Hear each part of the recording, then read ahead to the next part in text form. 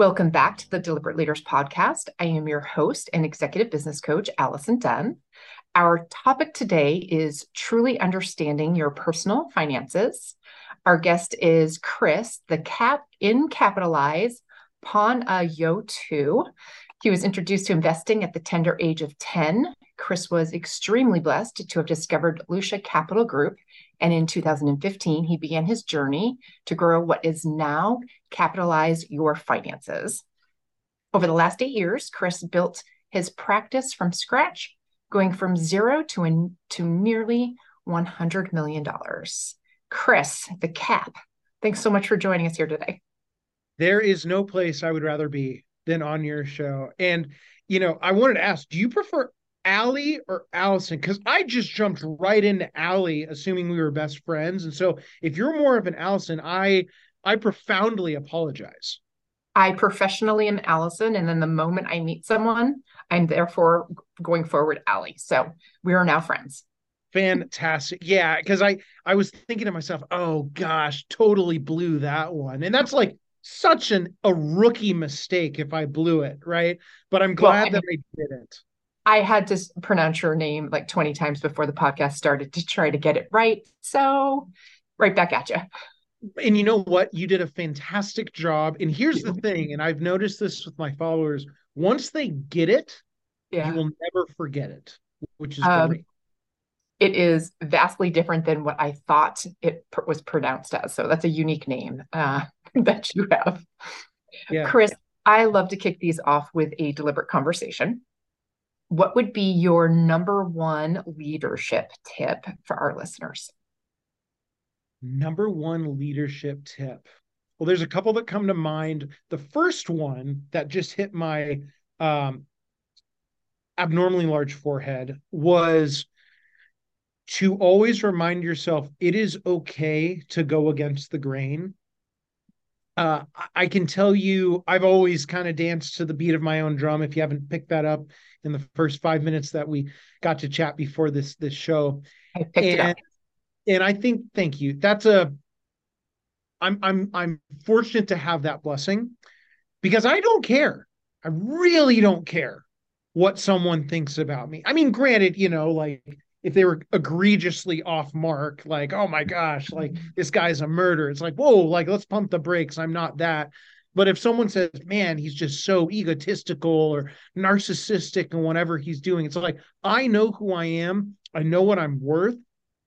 And I'm going to be damned if someone just kicks me out of my sphere in my center of influence to basically just take me down because they don't necessarily feel confident about themselves.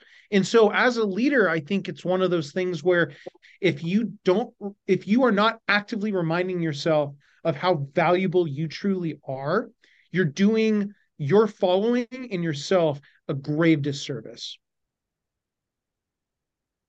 That is the first time I've gotten that tip, and I occasionally get to say that because we have a lot of repeat tips, but it also resonates with something that I think is really important, that we know the truth, and if we're not sharing it, our knowledge and speaking it, and like holding back it in lack of confidence, then we're not really serving in the way Mm-hmm. that we can. So, I was your original tip, march to the beat of your own drum. Was that what you said? Yeah, well, and I don't know if that was really a tip, but like I've always marched to the beat of my own drum, and I guess if I converted that to a tip, I would say know your beat and Okay. march to it. Okay. Love it. That's a fantastic tip. Thanks, Chris. You're welcome. Okay, so we're going to dive into personal finances a little bit with a hopefully a flair of first the business lens and then maybe a personal finance lens. So I'm going to try to distinguish Love um, it. type of question I'm asking. So um, I'm a coach that is working with dozens and dozens of businesses, and we're talking about tax planning for the end of the year. And I'm hoping that's something that maybe you could shed a little bit of light on some of the best ways that if someone is running a business, that they can find tax savings. Oh, yeah. Well, for starters, as of this recording on November 28th, Yeah. you've got like 30 days minus the holidays. So you got like 3 weeks to figure it out. So no pressure on your end. I do wish you the absolute best. As far as tax planning goes, so, you know, it's generally not ideal to game plan in a football game when you just entered the 2 minute warning and you're out of timeouts. However, for the purpose of this conversation, let's assume you didn't have 2 minutes left to the end of the year. So the best return on investment that you can guarantee on yourself, whether it's a business or personal, other than investing in yourself, which is super cliche, but it's very accurate, the second best investment, of course, you can guarantee on yourself is the taxes you avoid. Okay. Not evade, that is illegal, avoid. And so if you have not set up some type of retirement plan, generally speaking, that's going to be the 401k. If you're a solo type of employer, maybe a SEP IRA. We've worked with simples in the past, but there's a saying I have in my office: simples are stupid. But if you are profitable and you do not have a 401k set up, I've told a couple clients this in the past. They don't exactly like to hear this, but they're like, yeah, I didn't want to set up the 401k because I wanted to take my $23,000 instead of maxing out my 401k as an employee. And I go, well, congratulations. You just cost yourself 40% of that in taxes next year. How do you feel about that, Mr. and Mrs. Client? They're like, well, you're kind of saying it aggressively. I go, well, dude, if you listened to what I said and actually did the dang thing, then you would be a whole heck of a lot happier. Occasionally, for business owners that are over 40, that are really, really crushing it, this can be a little bit controversial of when to use it. A cash balance plan can be mission critical. I mean, you can put in up to $300,000, and unlike a retirement plan like a 401k, you also avoid Medicare and Social Security tax on top of federal. And it's technically like a pension plan, so there are some confusing little nuances. So you can't exactly invest it however you would like. That's no different than a pension or an endowment, and we work with those as well. Although individual people are more fun. Let's be honest. You deal with the board. It's boring. Everyone's like trying to have a stick up each other's ass, pardon my language, and trying to like show how smart they are. It's like, stop. Like, let's be humans here. But like fun ones, not lame ones. And so those two options, the 401k and especially the cash balance plan, Okay. that's like the easiest answer in the world. Love that. Um, as far as, strategies for investments that you guide people on, what is the best long-term investment strategy? Ooh, hot goss. The tea is hot, controversial, if you will. So, I actually just wrote an episode about this a couple months ago, which is perfect timing that I'm hopping on your podcast to enlighten your listeners on this topic. So, there are four main, what I would say, long-term investment strategies out there. And the three that I'm not going to talk about, we're not going to mention because they're not as good. The number one way to grow one's net worth strategically is the utilization of something I call the endowment model. So, brief background, bullet pointing. I know you announced at the beginning, started investing when I was 10. That was in the stock market. It wasn't until I was 23 or 24, I started to understand the value of real estate as an investment. And then I started utilizing private equity, lending, all of these different alternative strategies in tandem with the stock market, which is also just a fancy way of publicly owning businesses. And I thought to myself, there's got to be some framework around all of this. And I touched upon it a little bit in my book, but I thought, gosh, I've got to devote an episode to this. So in 2017, I was actually Googling what is the best way to grow your net worth. And how I did that was I first asked myself, how did billionaires make their money? Because they have what I don't. they have $1 billion. And at that point, I had not that. And I also had no hope. So, like, desperate times call for desperate measures. And the first thing I remember reading on God Google was about 55% of billionaires, self-made billionaires, have made their money off of some form of real estate. I said, okay, that's kind of interesting, but I can't just throw real estate investment trust at clients all day long. It's totally illiquid. That's not wise. So I kept scrolling and scrolling, and I'm on page like 5 of Google, which is the forgotten lands of Google. Like, people don't even think that's a thing. And there was a term that came across my screen called the endowment model. And I initially sold myself short, as most people do at one stage of their life or another, saying, I'm never going to oversee an endowment. Like, that's just silly. Kept scrolling, kept scrolling. It kept popping up. I'm like, okay, I'm going to look into this. The second I read it, it changed the way I've grown my net worth, as well as clients growing their net worth. And so the endowment model was created by Dr. David Swensen, RIP, out of Yale University.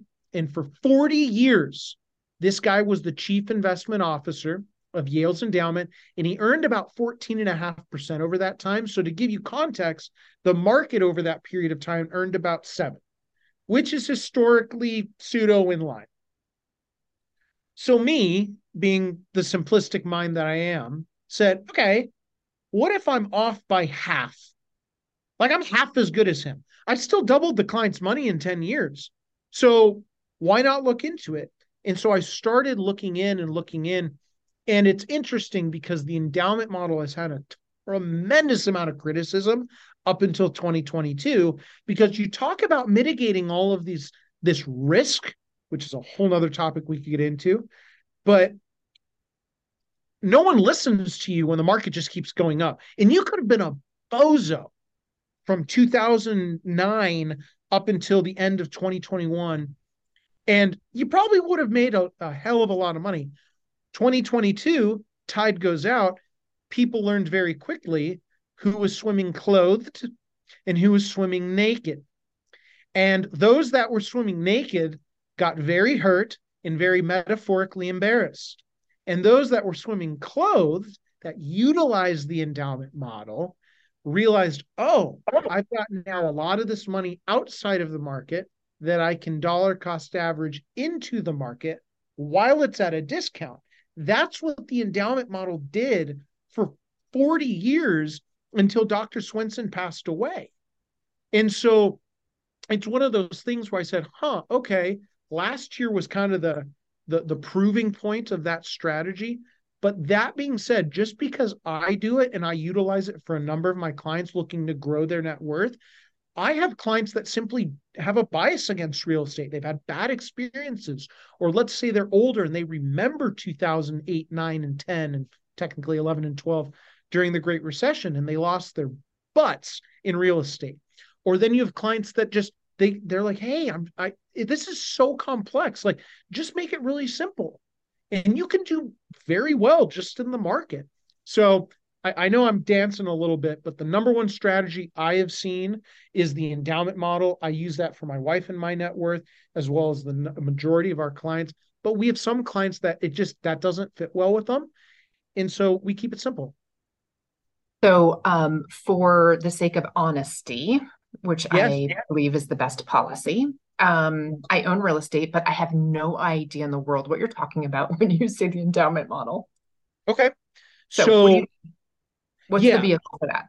yeah. So I'll dive into it a little bit. So, history lesson. Let's take a trip down memory lane. So before Dr. David Swensen became the chief investment officer of Yale, most endowments, pensions, and everyday investors had 2 investment types. Really 3. They had stocks, Mhm. bonds, and cash. And Mhm. there's an adage of what is more important in a car, or most important, the engine, the seatbelt, or the brake. Now, most men just go to the engine, right? But if you don't have a brake and a seatbelt, you're gonna die. And Right. then if you don't have a brake, okay, or if you don't have an engine, but you have a brake and a seatbelt, that car isn't going to go anywhere. And then if you just have a seatbelt, like you're a loser. So you need to have all three of them. Engine is the stock, brake is the bond, seatbelt is the cash. That is how it has been up until he came in. Well, Dr. Swenson discovers, I've been living in my home for God knows how long, and it's gone up. And if I wanted to rent it out, I could get an income for it. So what he started doing is realizing, okay, let's replace bonds where it's an IOU, you get income, and let's have in cash, and let's have alternative investments. Real estate's the most common, private equity, hedge funds, lending. There's a number of different strategies out there because as a whole, alternative investments historically, according to Swenson, earn the same type of income as a bond, but you also get growth to it. So look at your home. Okay. God forbid I lived with you. You would charge me an arm and a leg for rent, frankly, for hazard pay. Okay. I would. I Yeah, would. I would too. And so if that's the case, that's your alternative income source. No different than a bond. But unless you live in a dilapidated piece of garbage, which I'm going to strongly assume you don't, unless you've cleaned up that background really well. So your home has probably grown over time. That is the alternative growth aspect as opposed to a traditional growth model of the stock market. So he basically replaced the bonds and the cash, meaning the brakes and the seatbelt, with alternative investments. Now, he got away with this in the fact that with an endowment, people are tossing money at it all the time. So you don't really need a tremendous amount of cash on the side because it's going to be replenished. And so he took 80% of the endowment and he utilized the market. He took the remaining 20%. This was initially back in the day, and he purchased alternative investments. Now, and this is actually coming out in my online course January 2nd, where I illustrate all this. And the market historically never been a 15-year period where the market's done less than 8% since 1950. Not that anyone's counting. And alternatives have done about the same. And I remember doing research going, why don't you just pick one and roll with it? Well, you need to decipher how the 8% is constructed. So what Swenson realized was in the market, out of that 8%, the majority of business growth is in the future. I can tell you with your business, you're not getting it all today. It is going to be down the road, but you're paying yourself a little bit today. There's the dividend. So 2% dividend, 6% growth, reinvest. With alternatives, it's backwards. So go back to me charging or you charging an arm and a leg of rent for me to live with you, right? That is the 6% today, but he didn't even care about the growth aspect of it because he knows it's going to keep up with historical inflation at around 2. So he took that income from his alternative investments and kept charging into the market. So now let's go back in time a little bit and use some relative figures. 2019, what happened? Market was up. So what he would have done is he would have taken the gains. Now, I happen to be a man of faith, okay, born and raised Presbyterian. And so the way I look at this as a steward of my faith is God is blessing you with a future return prematurely today. So as a steward of your wealth, why don't you take that gain off of the table, redeploy into alternatives to get out of the market? And yeah, you're diversifying, but it's very dynamic. Now, go to 2022. What happened to the market? Took a dump. That's the technical financial term. It was down 20%. Is that what we call that? That is very high level planning. Okay. So market's down 20. Well, what happened to real estate? Real estate was up. What happened to privately owned businesses? Well, a lot of them did really, really well. What happened to private credit? When interest rates rise, those floating rate loans increase. And so instead of being at 80-20, let's say hypothetically, you went to like 60-40. Now hold on a sec. you've now got 40% of your net worth paying the majority of future market return into the market while it's at a discount. So you're cooking. And so when there's another gain, you do that a couple times in your career. That's what Swenson did his entire tenure at Yale's endowment.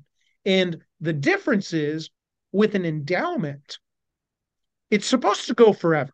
And I hate to tell you, I don't think we're making it out of life alive. Like eventually we're going to end it. So what I've realized with people is you use alternatives as a Swiss Army knife. So you could dollar cost average, you could send that money to a checking account. Let's say that, your significant other says, hey, I want to pull back. Like we just had a child at the beginning of the year. Our little baby girl, Abby, is 10 months as of today. Absolute angel. I'm a little biased. And so Steph went from full-time to part-time. Steph is my better half. And so we utilized the alternatives to replace that delta in her income. And so a lot of people get fixed on alternatives as, oh, that's got to be the only answer. Because real estate, it's an easy sell. It's in front of you. It's tangible. I can tell you last year, I got to interview Adam Cecil, who wrote Where the Money Is, one of the smartest investors in the world, one of the best investment books ever. And think about your real estate. How do you really control what's going on? You can only control so much because then there comes a point where it's real estate around you versus with the business. Can you control how much you're going to grow your business? Absolutely. Can your clients control how much they're going to grow their business? Yeah. And I can tell you they've grown it a lot more than the 8% total return historically that real estate is paying. And so that's where it hit me going, okay, you need to make sure that the core of your strategy is well-oiled machines of businesses, and then you utilize alternatives as a satellite strategy. Okay. Thank you for kind of pulling back the layers of what that exactly means. I think of an endowment as a school endowment, like just like the Yale example. So Yeah, how you privately that's can do cool. that. Yeah. It's Yeah. amazing. I think my next question is thinking about the idea of investing versus planning. Like, what are some of the ways that people go wrong when planning for their personal finances in terms of that? Okay. So I'm going to use an analogy first. Now, if this doesn't work, I'm going to have to quickly figure out another analogy, but Okay. it hasn't failed me yet. So now you're in New Hampshire, right? I'm from New Hampshire, which was where you picked up my Canadian accent. Right. Okay. So where are you at currently? I'm in Boise, Idaho. Boise, Idaho. Okay. So Yeah. so technically a Bronco, right? Like, Yes. okay, great. So football, because if you live in Boise, like, and you're not a football fan, you Yeah. probably Bleed shouldn't blue. be. Blue, blue. Okay. So you get football. When you're on offense, your purpose is to score a touchdown. Of course, you could kick a field goal, but like that's setting the bar low. You want to get in the end zone. So I'm going to use the Seahawks of the old just because it's easy for us. So every team has a core strategy to get into the end zone. So when Marshawn Lynch played for the Seahawks, guess what?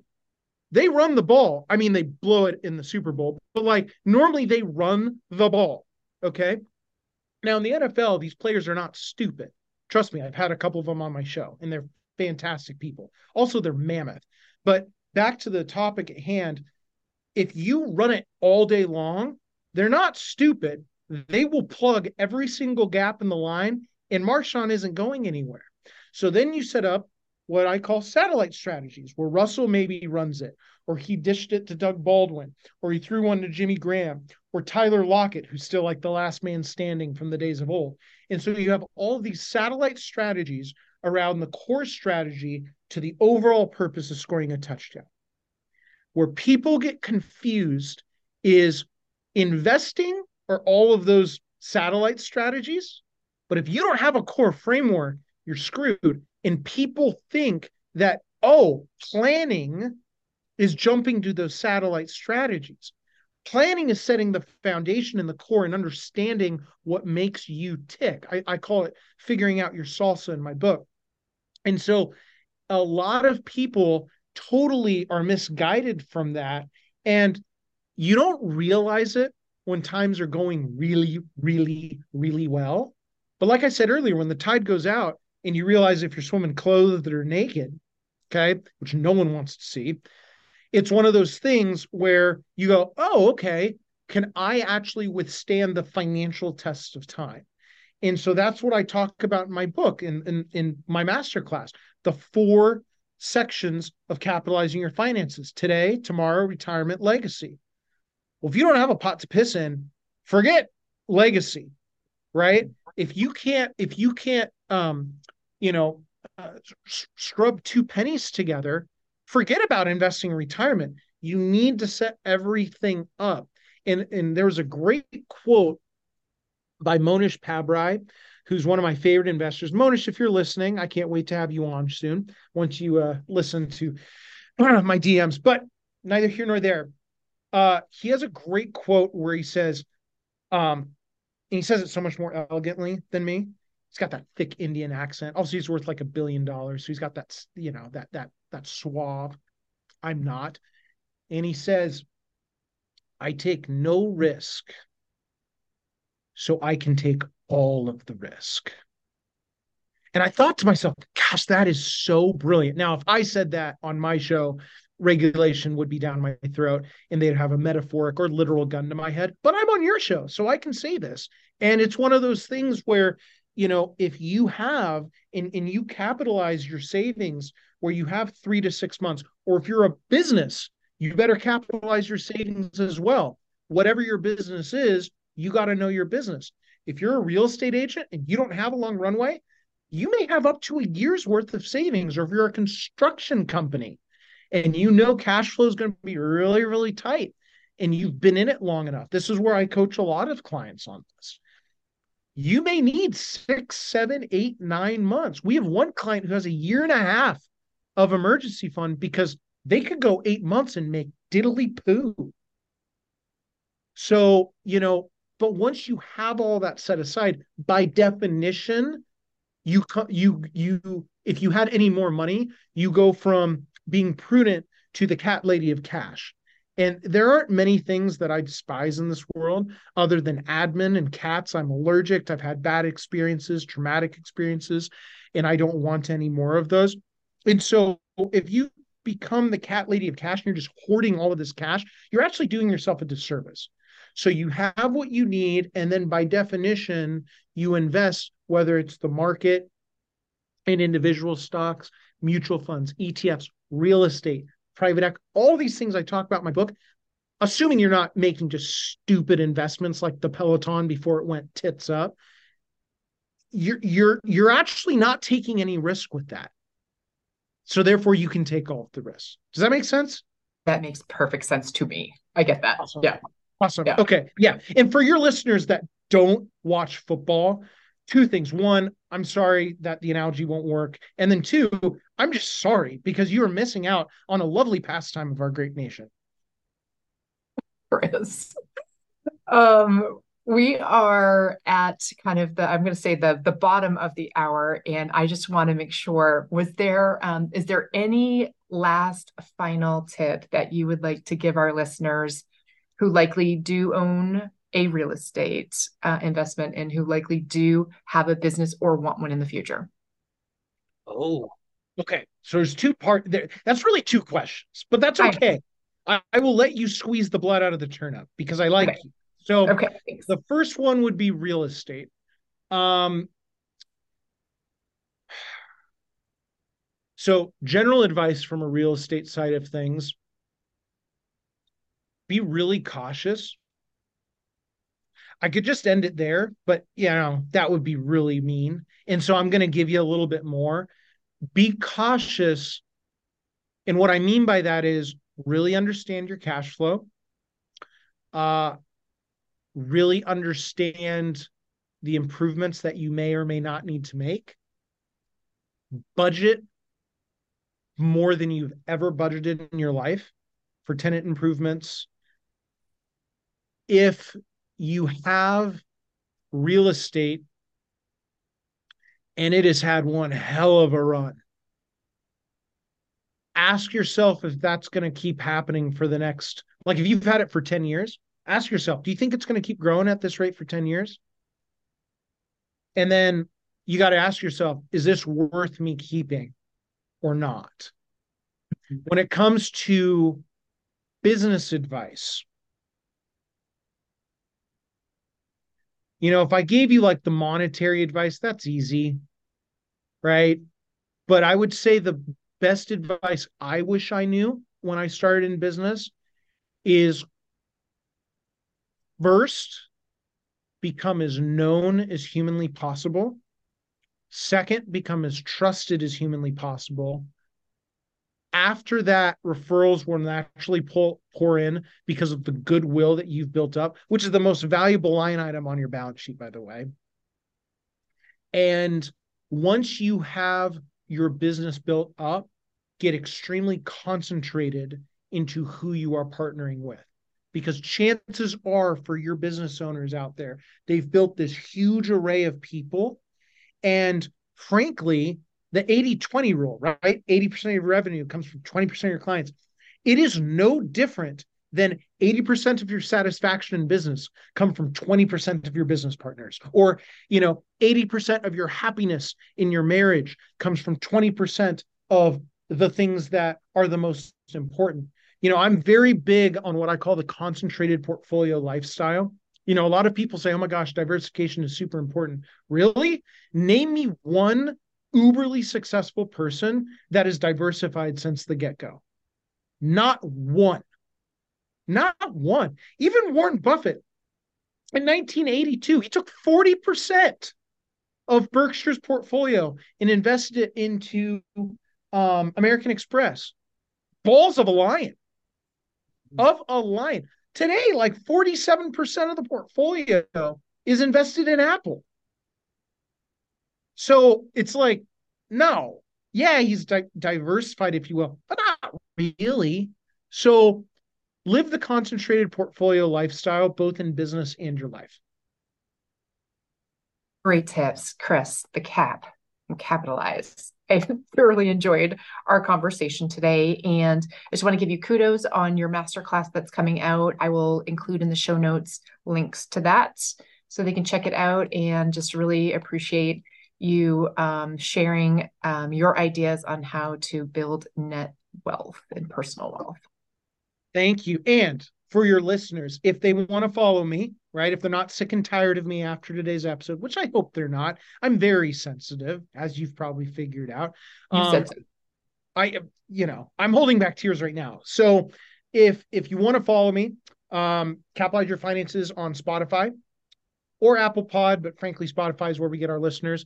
If you want to watch the interviews that we've had, it's been fantastic. We've had guests like the Maroon 5 drummer, the fullback of the Miami Dolphins, Fahim Anwar, who's been on Rogan a couple times, people of that nature, as well as just my free advice.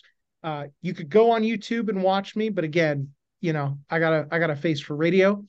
If you are saying, hey, I want to keep up with you and I want to know what's going on in your career, in your business, with your course, if you head on over to Instagram, that's where we're the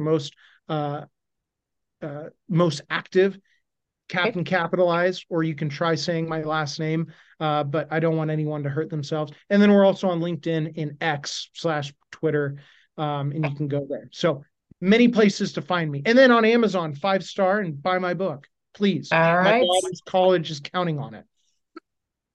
You betcha. Chris, thank you so much for joining us here today. I appreciate you. Thank you.